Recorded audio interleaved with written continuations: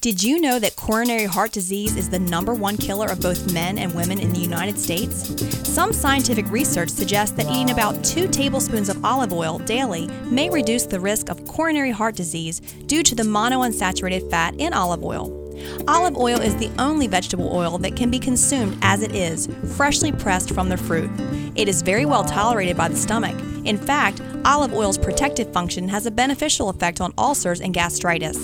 Olive oil activates the secretion of bile and pancreatic hormones much more naturally than prescribed drugs. Consequently, it lowers the incidence of gallstone formation. But while all types of olive oil are sources of monounsaturated fat, extra virgin olive oil contains higher levels of antioxidants, particularly vitamin E and phenols, because it is less processed. Olive oil is clearly one of the good oils, one of the healing fats. Who knew something you had in your pantry could be so beneficial? Here's to your health.